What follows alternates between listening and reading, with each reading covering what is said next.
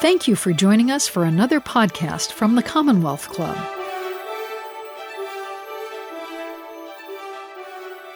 Thank you so much. I'm Kishore Hari, and I just want to say it's an honor to be back here at the Commonwealth Club. Some of my favorite conversations with scientists and societal figures has happened at this club. And I'm so excited to have a chance to speak with you tonight, Jim.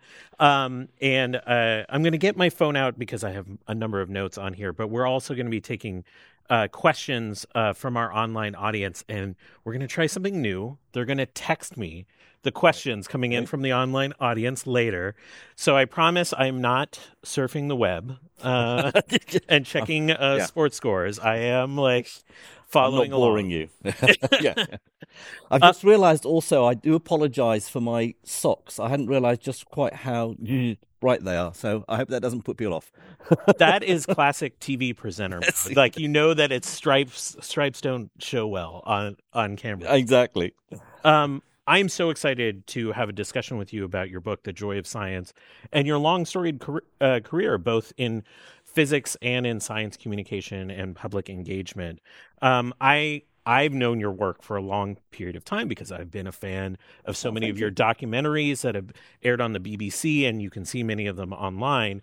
But I think many of our U.S. listeners may not be as familiar with your work. And I just want to say, Jim is one of the great interviewers of scientists out there.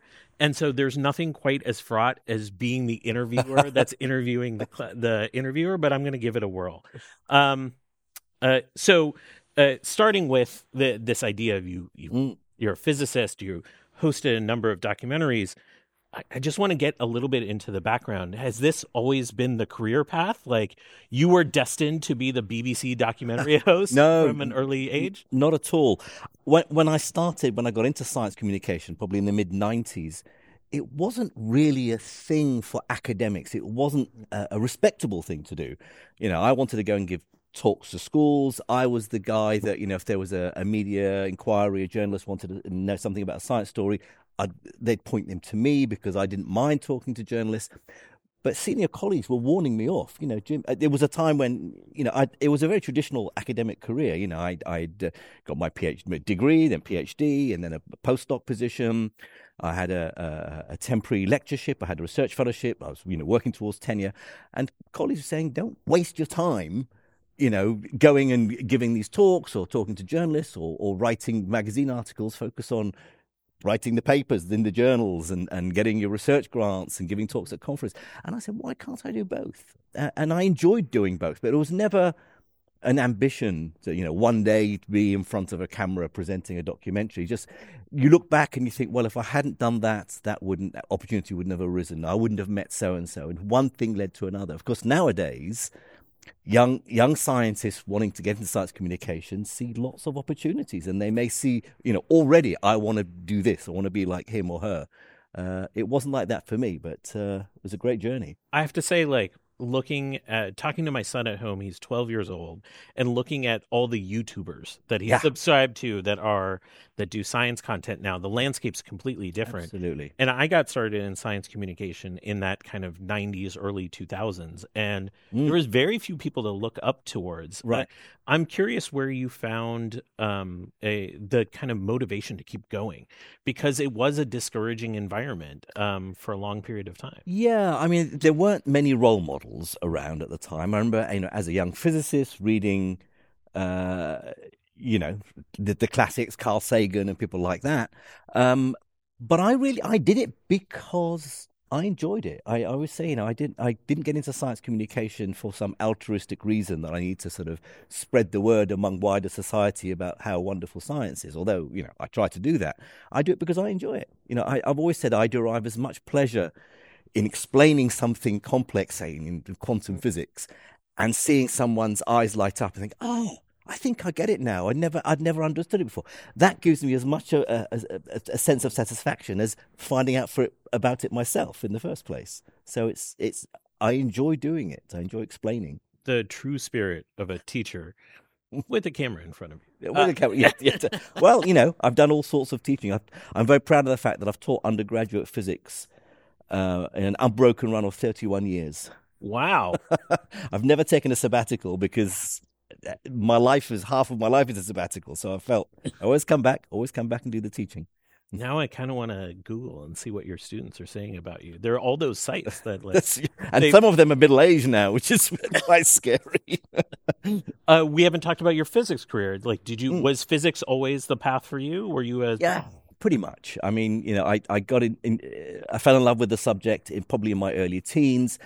I still wanted to be a rock guitarist. I still wanted to play for Leeds United soccer club in England. The usual things that a teenage boy wants to do. Did you grow up in the UK and you wanted to be you were a fan of Leeds? I actually grew up in the Middle East. I grew up in Iraq. So hence my surname. My father's originally from Iraq. He came over to England to study engineering, met my mum, who's English, and married, went back to Iraq. And so although English is my first language, spoke English at home because that's my mother's tongue, I went to school in Iraq until the age of 16.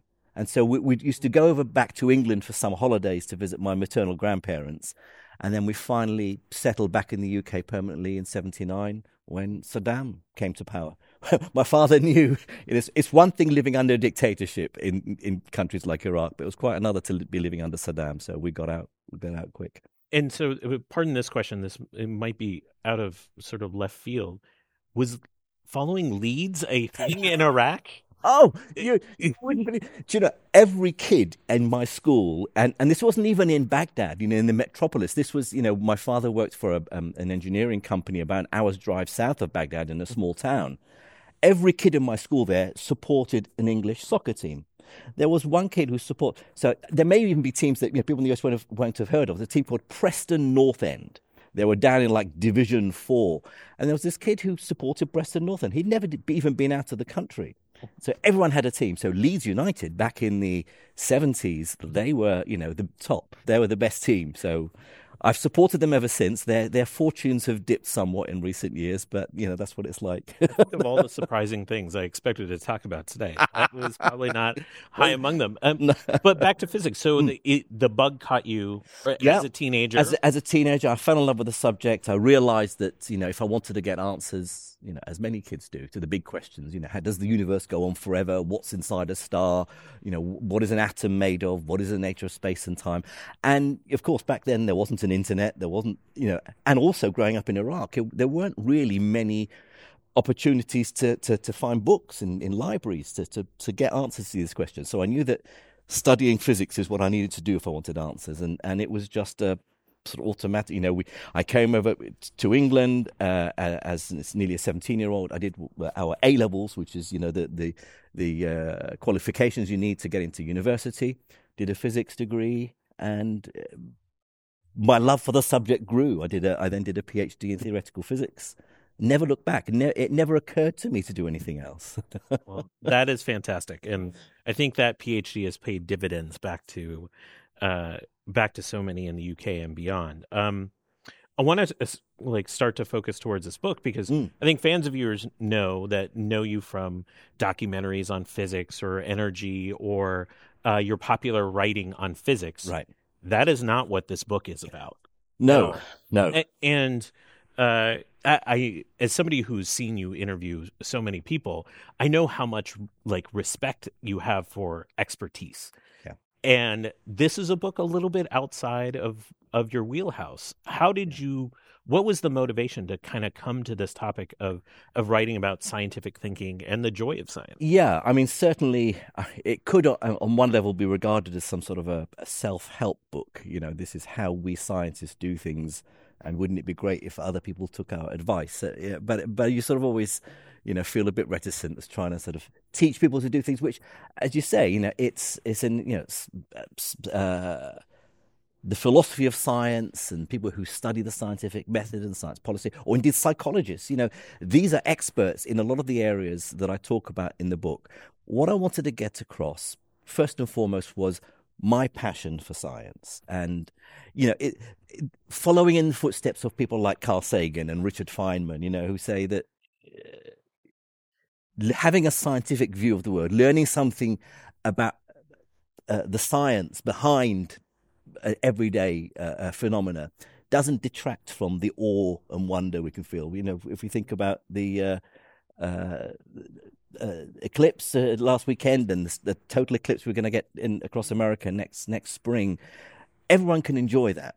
But I think having a scientific understanding of how it works doesn't detract from that joy. It adds to it. And that's what I wanted to get across, that the joy, the sheer joy, the spiritual uplifting of having a deeper understanding of how the world works. Was there something about the moment that we live in that called you to write the book now? I think that had a big bearing on it, that we do certainly live in a time when we're bombarded with data, bombarded with information.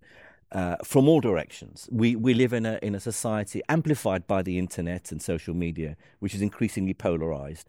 I mean, it's always been thus. People have always been tribal, and back before the internet, you'd read a particular newspaper, or you'd have a particular ideological view, and you surround yourself with people who thought the same way as you. So that's not new, but I think it's been amplified these days, and we're losing this sense of rationally thinking about complex societal issues. The way humans behave is not. You can't write a physics equation down to explain it, and physics is easy in comparison. And so I felt there was a need for getting across the way we do science. If we do science properly, examining biases, the importance of uncertainty, the importance of being prepared to change your mind if you're wrong. How do you find reliable data? Who do you trust? All those sorts of things that we learn to do as scientists. Maybe we don't practice what we preach entirely. We'll get scientists are people. Yeah. But if done properly, the scientific method itself, I feel, has lessons to give to wider society to help us in our daily lives. So what I hear you saying isn't talking about science, capital S, not the business of the institutions that have become increasingly powerful, especially in a number of nations, but really the process. Yeah.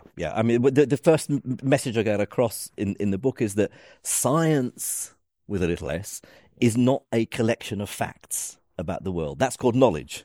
And there are lots of ways we can gain knowledge about the world, not just through science. It happens to be a particularly reliable way, but through art and literature and culture and history and talking to people who know more than you. But science itself is a process. It's a way of gaining knowledge. I think that is an important lesson that people don't always appreciate. It's the way we gain knowledge. That's what we call science. Throughout the book, the pandemic comes up quite a bit. Yep. Wow. And you obviously authored this book during the pandemic period. And I'm wondering how that influenced your thinking on this, the lessons that you put in here, because the book itself is shaped as 8 lessons on scientific thinking. And so I'm wondering how the pandemic influenced. Yeah, I mean, my editor at the publishers, Princeton University Press, kept stressing that she wanted this to be a timeless, but at least a book with a relatively long shelf life. So not all the examples. You can't say timeless to a theoretical physicist. No, I don't think that exactly. The heat death of the universe will come at some point, right? Entropy will maximize. But it was inevitable that a lot of the lessons, a lot of the examples that I call upon were of the time of the pandemic. And when I say why is it important for the public to have a more scientifically literate worldview, it's inevitable. I'm going to say because we learn for example, certainly in the UK, probably here in the US, when the pandemic first hit, the advice was wash your hands, sing happy birthday twice through, and to make sure that, and if you do that, you won't catch COVID. And then a few months later, by the summer of 2020, we realized that the virus is airborne, and it's wear masks, social distance, open windows. And there were people who were saying, you scientists don't know anything. First you tell us to wash our hands, now you tell us to wear masks. I can't believe anything you say. So I felt that's exactly the sort of reason why we need to explain this is how science works. We learn as we gather more data and more information. And it's okay to change your minds. And it's okay to admit that you were wrong. Doesn't mean, unlike in politics, when a politician will never admit that they're wrong. That's seen as a weakness. In science, it's seen as a strength. I mentioned how the book is framed as 8 lessons, Yeah. and I'll say I was caught off guard because I read the title, "The Joy of Science," and I was expecting to just come in and be hit in joy. the face with a whole sense of wonder. But I would say my experience of reading the first few chapters was one of not just an argument for scientific thinking; it was almost a defense of scientific thinking. Yes, I mean, in hindsight, I look back and I wonder whether the title was even the correct one. It's yes, I do. I start and I end with the awe, the wonder, the joy of actually having a scientific view of the world. But you're right; the bulk of the book is very much about. This is a good, reliable way to live our lives, to learn about the world, to be empowered by to make better decisions. Not always joyful. Sometimes they're hard choices. When you have an argument with someone, don't always be focusing on point scoring or winning the argument. Why not examine your own biases? Why do I think what I think? Maybe I'm wrong. Mm-hmm. Why not entertain that? Do you feel like we've lost that a little bit? Is this something that is this sort of, we're following a trajectory that is concerning, or is this like a march towards progress? It's difficult to know because when you go on social media, on the social media previously known as Twitter,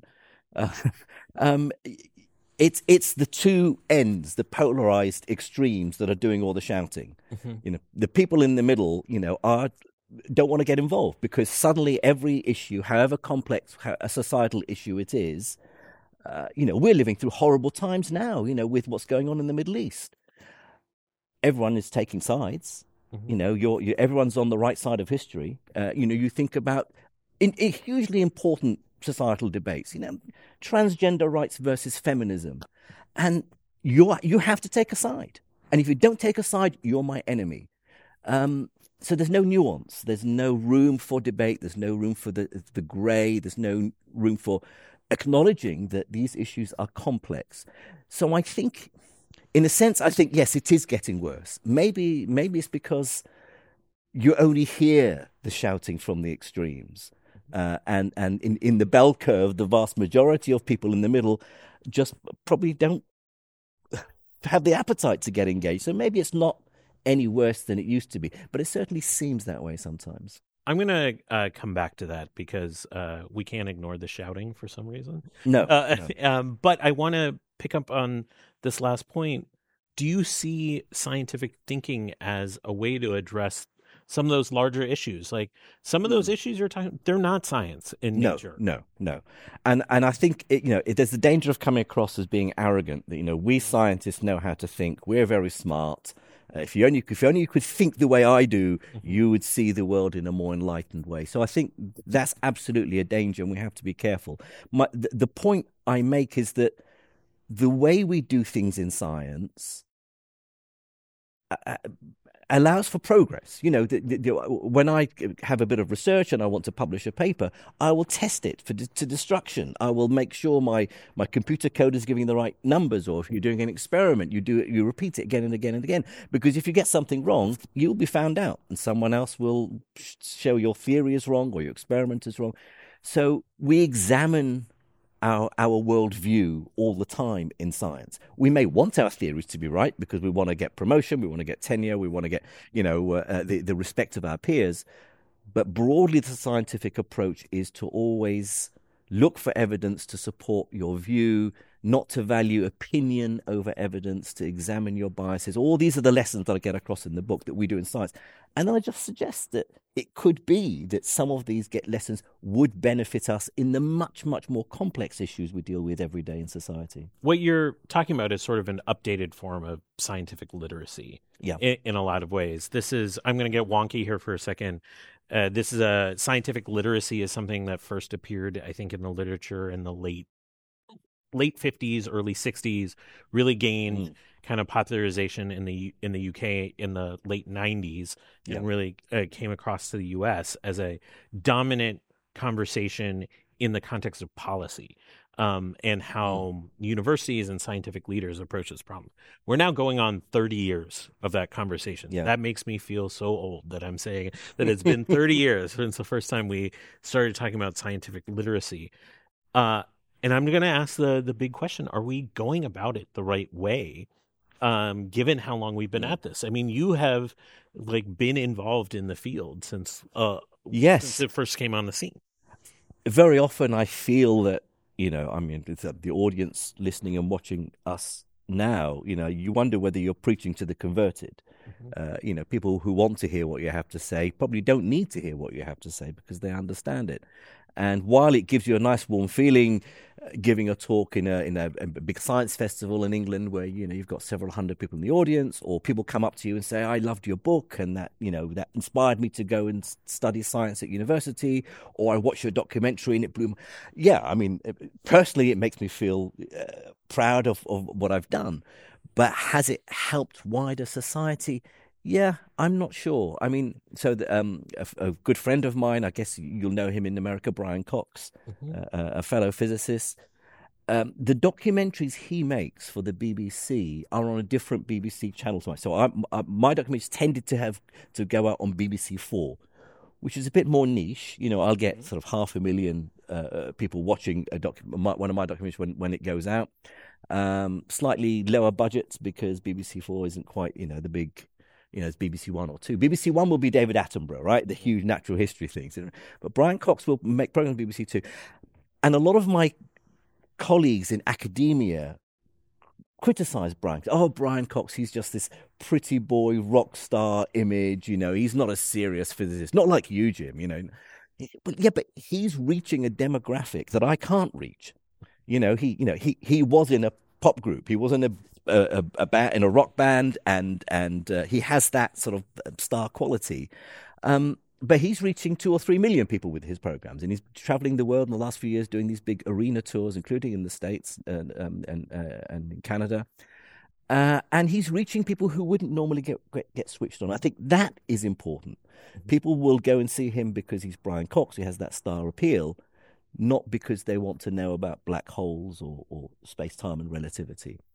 So I'm not sure if is science communication simply feeding those who are interested in it in the first place, who will be interested anyway, and are we reaching out to those? It's the people who are turning away from science, turning away from rational thinking and evidence-based thinking. They're the ones we need to reach out to. Well, let's talk about that either disaffected group or the loud group, as you kind of put it. I'm going to read something that a friend of mine told me. He encapsulated the current moment as a battle between those silent voices who freely say, "I don't know," and boisterous, amplified voices of those who claim their opinion is the ground truth. Yeah. And there was something about that just rang as, wow, that was 10 years of my experience on Twitter encapsulated in one brief sentence. Yeah. There is a huge population. Well, let me take that back. Let me walk that back. There is a loud population of people that have a certain kind of confidence about their opinion being correct. And I'm used to that coming from being a sports fan. Right. It rings as almost like a sports voice. And when I saw that encroaching into the world of science, I was sort of taken aback at first because it was a race to be right. Yes. Yeah. As opposed to a race to not. And I just remember early in the pandemic running into a few voices that I knew that were just I don't know. We've known about this virus for 3 months. What do you want me to say? Yeah. And they were sidelined. Yeah, because And I would love to hear you talk about this this phenomenon that we live in, because there's so many in the middle that are pulled. Yes. Yeah. Well, I mean, it's an effect well known among psychologists, the Dunning-Kruger effect, right? It's those who know least about a subject are the ones likely to be most confident that they're right and to shout the loudest. It's a well known phenomenon. I don't think it's new, but certainly it's new when it comes to debating important issues like scientific issues on social media. There is that I tend not to be controversial on Twitter. I will, and unless it's if it's I don't know, a flat earther or someone who's going on about homeopathy or Reiki healing, then that just my blood boils and I feel I have to say something. But by and large, I don't get involved in the shouting because I think. Firstly, I don't think it makes any difference. If you shout, someone else is going to shout back at you, and I don't think that helps. I think it's good now and again to have a thread of several tweets where you try and explain and hope that people will read through to the end. Try and explain something in more than just whatever number of characters you're allowed to use in one tweet. It does take courage for that silent majority in the middle to speak up. Because, as I say, there is no room for middle ground. You're either with me or you're against me. And if you are somewhere in the middle and you say, well, actually, no, you have a point, but so-and-so, the other side also has a point. Mm-hmm. You can't say that. Both sides then attack you. Both sides say, no, you have to climb off the fence. You have to be either with me or you're against me. And so it does put people off. And I'm not quite sure, to be honest, what the answer is. Do you think there's room for an I don't know, uncertain element of culture to come back? Because all of my scientific training is basically embrace the uncertainty. Right. The uncertainty is actually kind of exciting. It's thrilling. Yeah. And it's sort of been flipped in these conversations in society. Yeah. So I think that's where getting across how science works is important, to try and explain that when you say I'm uncertain, doesn't mean you don't know anything. It means you know how much you know and you know what you don't know. It's quantifying your level of confidence in something being true. There are certain things about the world that are as so near to 100% certain we can call them facts. If I jump off the roof of a building, I'm going to go down, not up. As close to it could be, we may be missing something in general relativity that suggests that on a particular day gravity becomes repulsive. But you're almost. It's just that we're trained in science never to say 100%. But getting across the idea of uncertainty, that it's okay to be uncertain, that it's okay to admit your mistakes. If we have time, I've got a quick story. I made a BBC documentary about gravity, in fact, a few years ago. And we'd finished filming, and when I was about to go into the studio to do the voiceover, and it was going to air a few weeks later, and my producer called me up and he said, Jim, I've been on a physics forum. I think, well, that's a mistake. Yeah. But he said, but I think he very politely said, we have got something wrong. I was explaining how in Einstein's general theory of relativity, clocks slow down due to gravity. If in a stronger gravitational fields, time runs slower. And so I was comparing putting a clock at sea level at the North Pole compared with a clock somewhere else, because the Earth is oblate, it's squashed. The North Pole is closer to the center of the Earth, so it feels a slightly stronger gravitational pull, so time will run slower.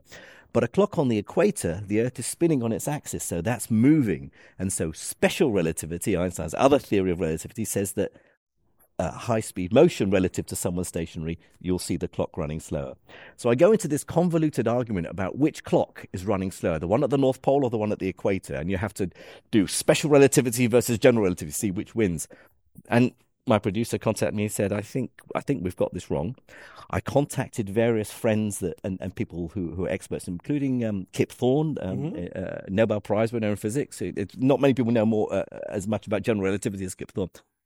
And and he got back to us. He said, Jim, I'm afraid you've bleeped up here. You've got it wrong.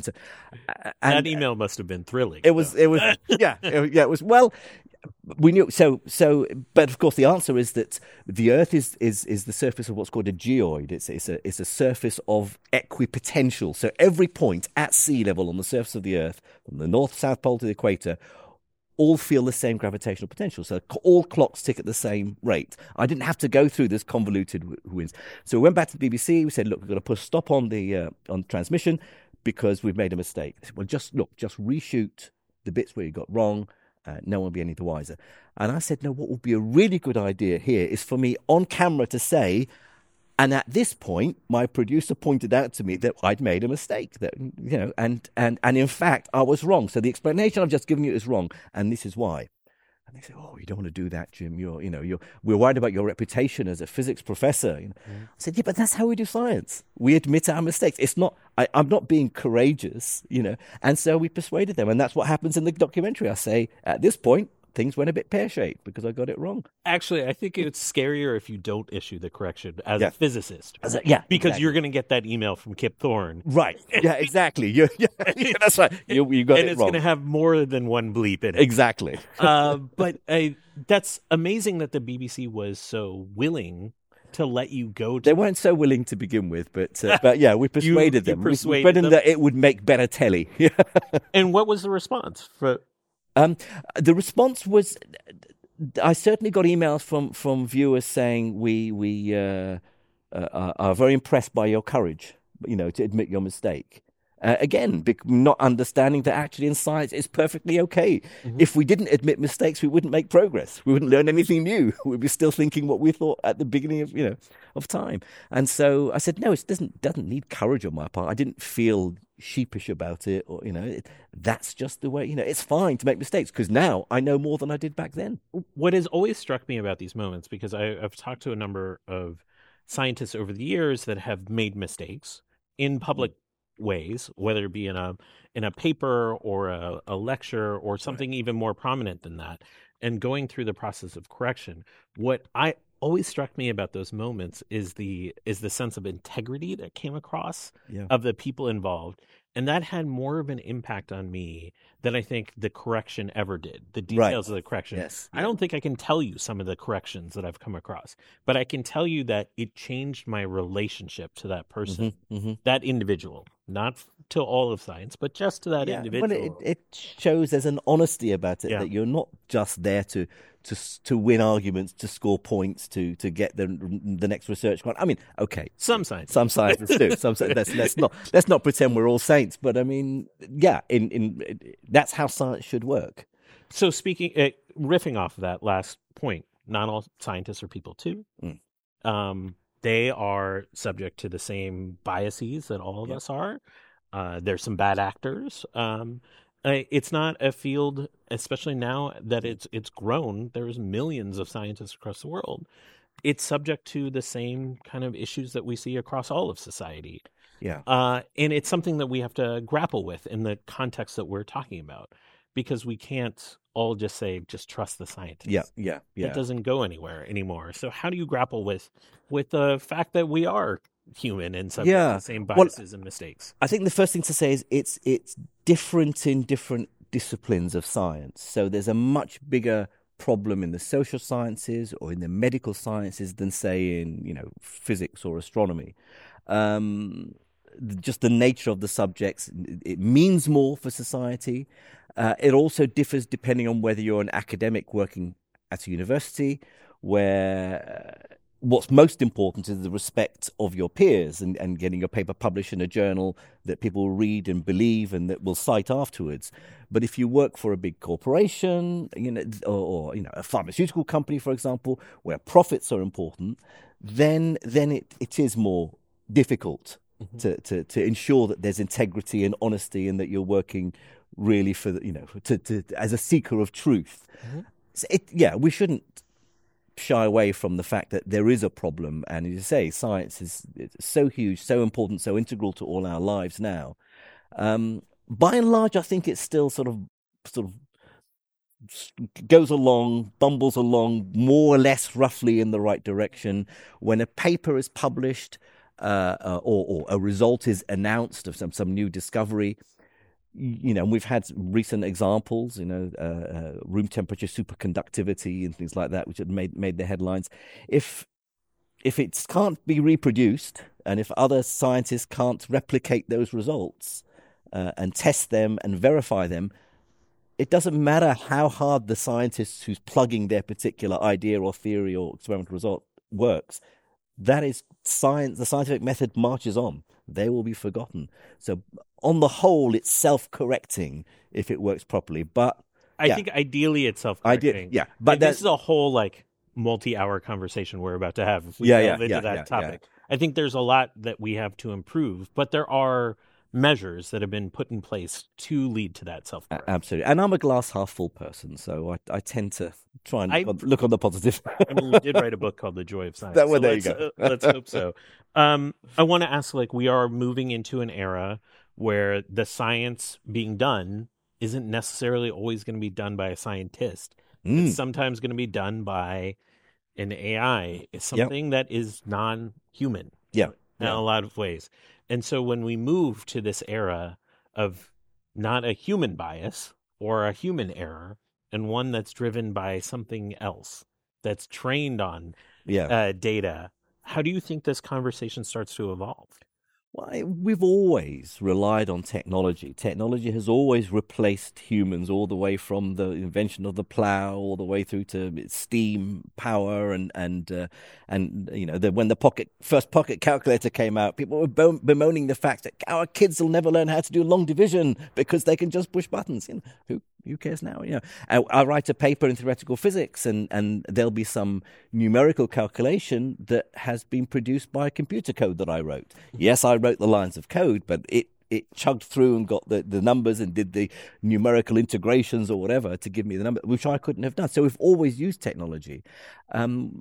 AI coming in, yes, it's a game changer, but I think humans are remarkable at adapting to new technology. And the fact that we just take for granted now that we carry these iPhones around with us that are supercomputers in our pockets, and no one really knows what goes on inside it. But, you know, 20 years ago, that would have seemed like something out of Star Trek. I'm shocked. I'm surprised at the level of optimism given the nature of the conversation at this moment. Yeah. Which is one of a little bit of pessimism around this. Yeah. And I'll just share a quick story. I took my first ride in one of those autonomous... I saw them outside on the streets here in San Francisco. I took my first ride, and I have to say I had a wonderful experience. I went through the uncanny valley in maybe 5 minutes because it was driving spectacularly, and the experience inside was really comfortable and nice.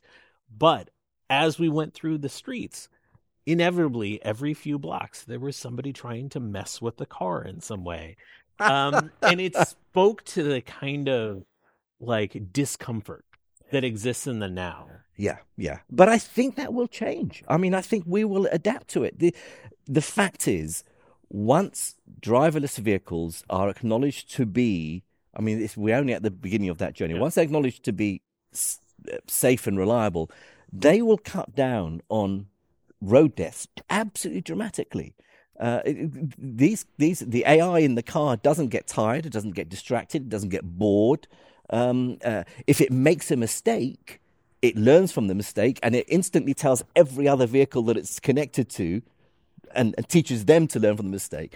The problem is, we have the issue that if a driverless car kills someone on a crossing, there'll be an outcry. If a human does it, well, humans are fallible. Humans make mistakes. It's sort of we allow that. But if we reduce by tenfold the deaths on the road, even one from an AI is going to be unacceptable. But that will change. I think the more important thing is not things like, not that you've mentioned it, but, the Terminator scenario and machines rising and taking over the world. I think the more important issue is automation, robotics, and taking jobs. And what do we do if we're not needed anymore because an AI can do it better than me? Again, technology has always replaced humans. And we've always found different other things to do.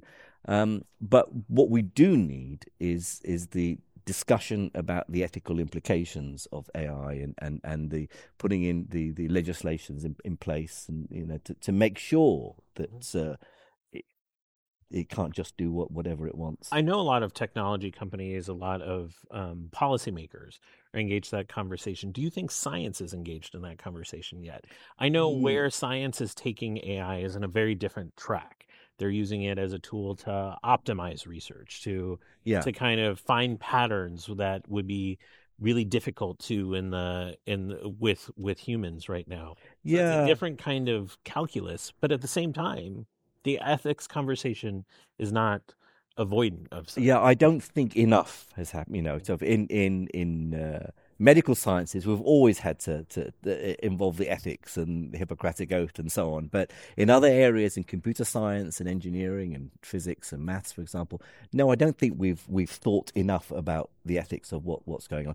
Yes, it's affecting us now. When I set essays for my students and half the class are using ChatGPT. What do I do? I can't prove and so we have to learn to adapt. Mm-hmm. The point is, we can't slow down the technology. We can't stop it, but we have to be ready for it. That's the big difference. We've pretty much spent the last 15, 20 minutes circling around trust. This is the dominant issue, I think, in your book. It is the dominant issue of today. And trust isn't a simple thing. You talk to social scientists about trust, they will talk about warmth and competence and all of these factors. And trust doesn't exist on the individual level. It exists on the societal level, the institutional level. With that qualification, we live in an age that feels more fragile when it comes to trust. And certainly we've seen declining trust in institutions emerge, not just here in the States, but across the world.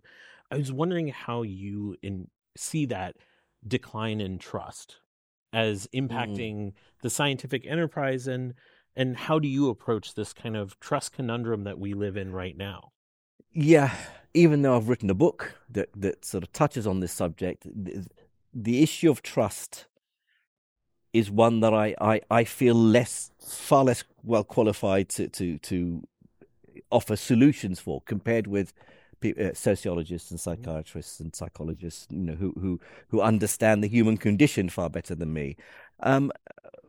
But certainly, I think the issue of the fact that we are bombarded with every opinion from every side, and every opinion is available. Whereas in the past, it might have been that we didn't know where to go to find an opinion on something, or to find some information. Now we have too much. And so how does the average person know how to sift through and filter and what to believe? We can explain as science communicators the need for going for, the primary sources,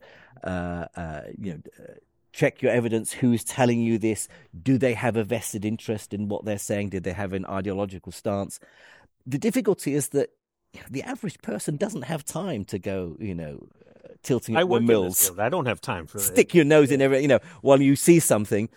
The fact is, psychologically, we tend to want to believe what we already agree with, and we want to live in our echo chamber, and so if you are faced with a view or an idea that goes against what you already think, that's psychologists call this the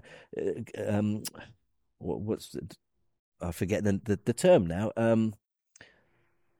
Anyway, they have a term for it, which is essentially a genuine physical feeling of discomfort when you hold a view, you believe something, you thought this view was right, and then you're confronted with evidence to the contrary.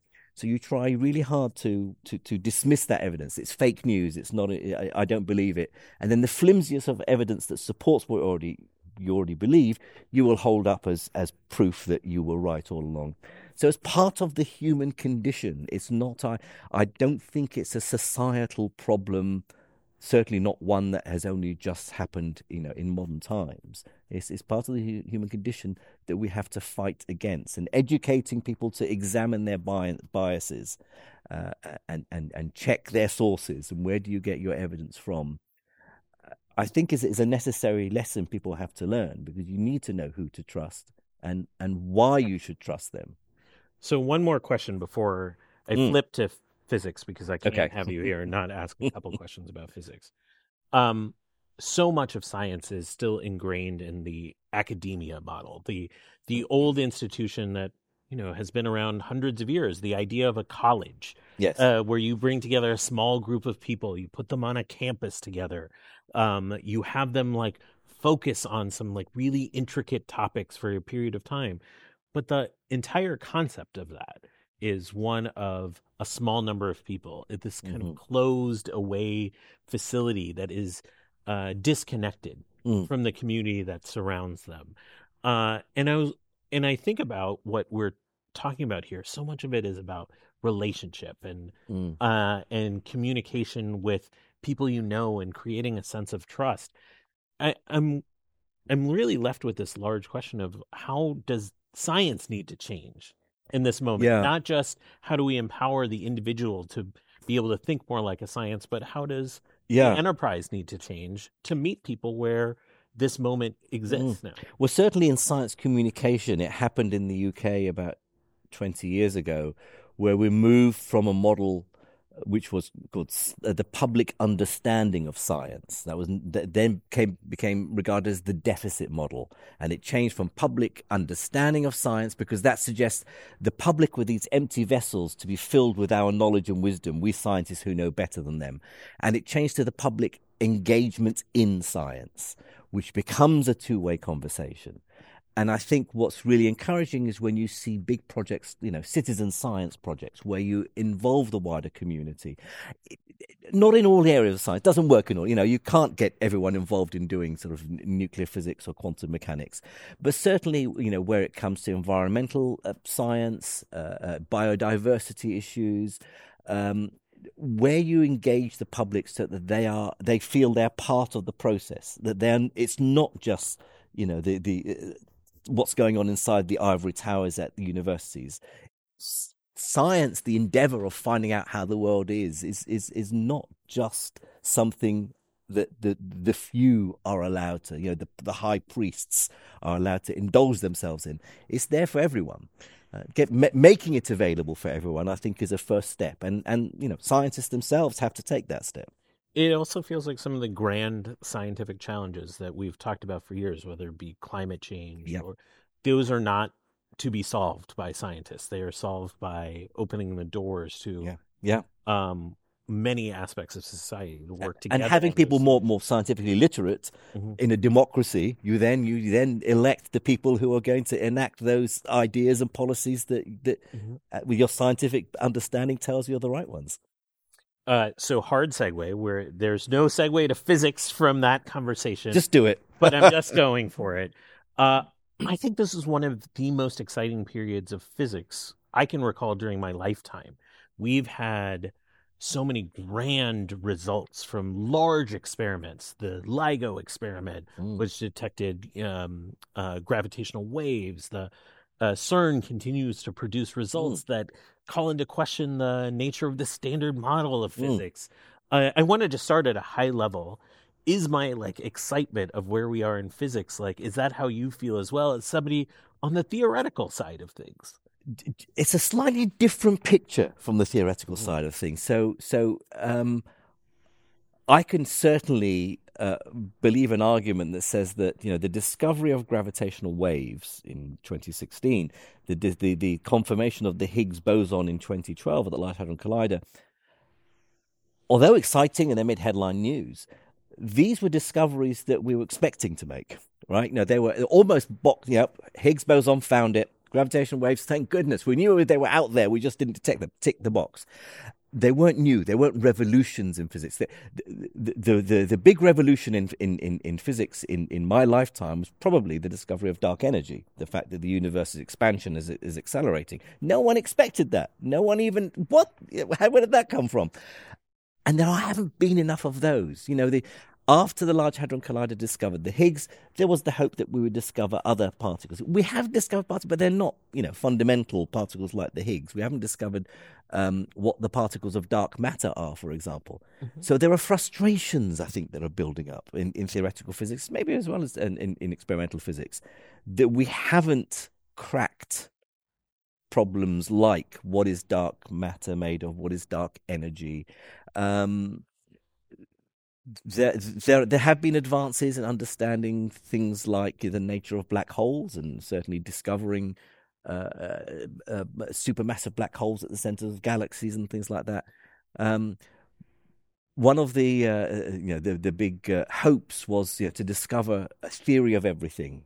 By everything, I mean everything in the physical universe, not human nature. And one of the leading candidates is string theory. And there's been the hope that string theory would be, the correct theory of quantum gravity, as we call it. While there are still many people working in string theory, and it's probably still the leading contender, there is a frustration building that it hasn't sort of reaped the rewards. We haven't confirmed it yet. And so there's a sort of a jitteriness, I think, within the physics community that we haven't got there yet. But as you say, it's still what's exciting about exciting times is that there are still mysteries to be solved. If we had got all the answers, then that would be really boring. That would be really depressing. Not only would we be out of a job, but I'm taking some joy in the frustration, hearing about the jitteriness, because I think that's a place where innovation comes from. I always say, when you're doing a big jigsaw puzzle, the joy is in actually finding the pieces to put it. Once it's done, it's finished. Well, okay, that's nice. Now I want to start another one. One of the last conversations I moderated with the Commonwealth Club before the pandemic was with Brian Greene, who's a famous string theorist. And I'm going to ask you a question that I asked him. Is like, we're at this stage now where a lot of the experimental physics that are going on are incredibly grand scales. They are expensive experiments. James Webb launching a multi-billion-dollar telescope to, out to the Lagrange point. That is not a cheap endeavor. No. Building like the next generation particle accelerator, these are not cheap endeavors. And I simply asked him, are we reaching like sort of a limit of a kind with experimental physics? And does that mean there's a moment for theoretical physics is going to become more of a centerpiece in the years ahead? I think we are going to have to be more imaginative in finding ways of testing our current theories of physics. You're right, there's a limit to how big you can build a particle accelerator. And already, throughout the 20th century, realized that the big experiments could not be carried out by one country. It had to be international collaborations, just what we call big science. You can't build an accelerator the size of the solar system, if that's what you need to do to discover the particles that, the more fundamental particles that would test the theories of everything. But there may be ways of doing experiments on a smaller scale that are just more imaginative, in other areas, condensed matter physics, for example, that we simply haven't thought of yet, or being more intricate, being more precise in our measurements rather than going big. Going small, but being more careful. I have hopes that we will. What I don't want is for theoretical physics to become metaphysics and philosophy. Because we're just pontificating about whether there are parallel universes, which we could never possibly check. That's not stay science. Grounded in. But it's not science. It's not science. Science is empirical. If you can't test it, it's you can just make up any old stuff you want. If the maths works and it's pretty maths, then is that enough? You might as well become one of the loud voices at that point. Yeah. I'm going to turn this over to some audio questions or listener questions that have had texted in. So we'll start first with, how do you recommend dealing with people who don't believe in science or have trouble trusting scientists? Starting off with a very difficult question. Yes. I mean, if there was a simple answer, we'd all be doing it, I think. I think acknowledging that we may not be right, acknowledging the fact that scientists are always uncertain. What you don't want to come across is saying, look, I know more than you. I know better than you because I've studied all this time. I mean, it's a fact. It's true. In the same way that your plumber knows better than you do how to fix your boiler. Your dentist knows how to filling than you do. But I don't think that helps when you're trying to get people to trust science and scientists. So I think getting across the idea that we are prepared to listen, we're prepared to change our minds, and this is why I think this is right. Here's my evidence to support it, but I may be wrong. And I think getting across the idea that I'm examining my own biases can, you hope, get the other side to think, well, okay, well, maybe I shouldn't be so dogmatic about my view. Maybe I should be questioning why I believe what I do. That may be, people talk about that as being a way of debating with conspiracy theorists, for example. But it's tough. It's a tough one. I love that the the answer is really grounded that the goal isn't necessarily to develop trust for the scientists; it's to establish a relationship. Yeah, And that absolutely. can go in a lot of spectacular directions. You need that first. Absolutely. Yeah. Yeah. Next question is: do humans have a natural inclination towards scientific outlooks and scientific method, or do humans naturally incline toward irrationality and suspicion of fact-based exploration and explanations? I think an inclination towards irrational thinking or superstitions is a substitute when we don't have the rational explanation. Hundreds of thousands of years ago, people didn't understand what lightning was or what thunder was or how an earthquake happened. And so you build narratives, you build stories to try and comfort you or give you an explanation. But we do seek a rational explanation. We do want to know. I mean, I think the human condition is that we are curious about our world. And when we find an explanation that fits what we see, then we will discard the one that was based on a belief that didn't have any evidence to support it. So I think moving towards a rational explanation of the world is something that defines humanity. I don't think it's the irrational side. One of the hard things with this question is I think the one thing humans are very bad at is seeing the progress over time. Our relation to time is not great. And we forget about what rationality and this question looked like 10 years ago, 20 years ago, 50 years ago, 100 years ago. And I think the time-based question, when you ask questions about sort of future outlook, becomes a really interesting variable to think about. Yes, and very difficult to very difficult. Project forward. Yeah. I don't think we'd be up here if we were able to no, predict time. Next question. Do you think lots of people are turned off of science and a science-based outlook as a result of bad or incompetent science education? Sadly, yes, I do. I agree. I think I encounter all the time two groups of people. One group will say, I had an inspiring science teacher at school, and I fell in love with chemistry because of my science teacher, or I watched a documentary or read a certain book, and that set me on a path. But equally, you get someone saying, if only my teacher at school had explained to me this science the way you've explained it.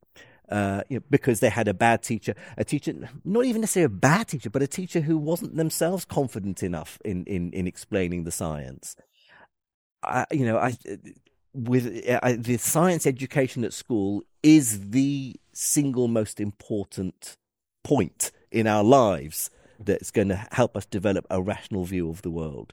We're all curious as kids, and we want to ask the why questions. And we always say that scientists are the children who've never grown up. We've never stopped asking why. But something happens, when you get to certain. And clearly, we don't all want to be scientists. The world will be a boring place. But without a good teacher, and the same applies in all subjects. And you can't live in an ideal world where everyone has a brilliant teacher in every subject. But the way we see science certainly, I think, can change. I do think we are approaching a point now where the facts about science, the bones in the body, the periodic table of elements, you could just look them up, right? Facts that's not science. I think there should be much more of a focus on the process of science, the way we do science. And we can look up the facts or ask ChatGPT or whatever, or Google it. I'm gonna channel the spirit of the Exploratorium, a world-renowned museum that's mere hundreds of feet from where we sit, and which was founded by Oppenheimer, not that one, his brother. That science education, while we focus on the moment during our adolescence and youth, it's a lifelong endeavor. Yeah. And the more that we're able to make it a lifelong endeavor, the more benefits that we never too late. And that's a great transition to our last audience question. Oppenheimer was a huge movie this year. Did you see it? Yeah, oh yeah. Is there a scientist or physicist that you would like to see their story make it to the big screen or to a larger general audience? there's probably a long list. When I was a student studying physics as an undergraduate, I sort of worked my way through a lot of the biographies of the famous physicists of the early 20th century, particularly the founding fathers of quantum mechanics. Niels Bohr and Heisenberg and Schrödinger and Pauli and Dirac. Any one of those, I think, would make a great movie. Probably the one who, although there are certain shady aspects to his life that I think we need to examine and think about, I think the one who would be most entertaining would certainly be Richard Feynman. Mm-hmm. There are just so many wonderful stories about him, and I know his character had a very small role to play in the Oppenheimer film, and I was hoping to see more. I was hoping when they had the Los Alamos, I thought they'd have Richard Feynman. The story of him climbing through the hole in the fence and going back through the front gate, and the guards wondering why he's coming in and never going out again. But yeah, I think that's a great vehicle. It'd be a complicated story, but it would be an entertaining one. It would be an entertaining one. Yes, absolutely. We've reached that time where we have one last question, and I want to start by saying, like, my relationship with science has been a complicated one. My father was able to come to this country because he got admitted to a science program and allowed my family to come here. He grew up in a small village in India. So our relationship with science has transcended generations. It's created opportunities not only for us, but other people that we're able to bring over as well. And, in that way, science has meant something more to me than just the process of thinking science. Yeah. But at the same time, like when I started pursuing a scientific career, at the heart of it is this sense that I'm exploring these questions, and there's always this bit of wonder at the bottom. And we've spent the last hour discussing some grand societal challenges ahead for us, but I don't want to forget that your book is titled The Joy of Science. And I just want to ask, is science still joyful to you on a day-to-day basis? Yes, it is. I don't go around looking at the world through sort of physicists' eyes and sort of do calculations and seeing everything in terms of equations.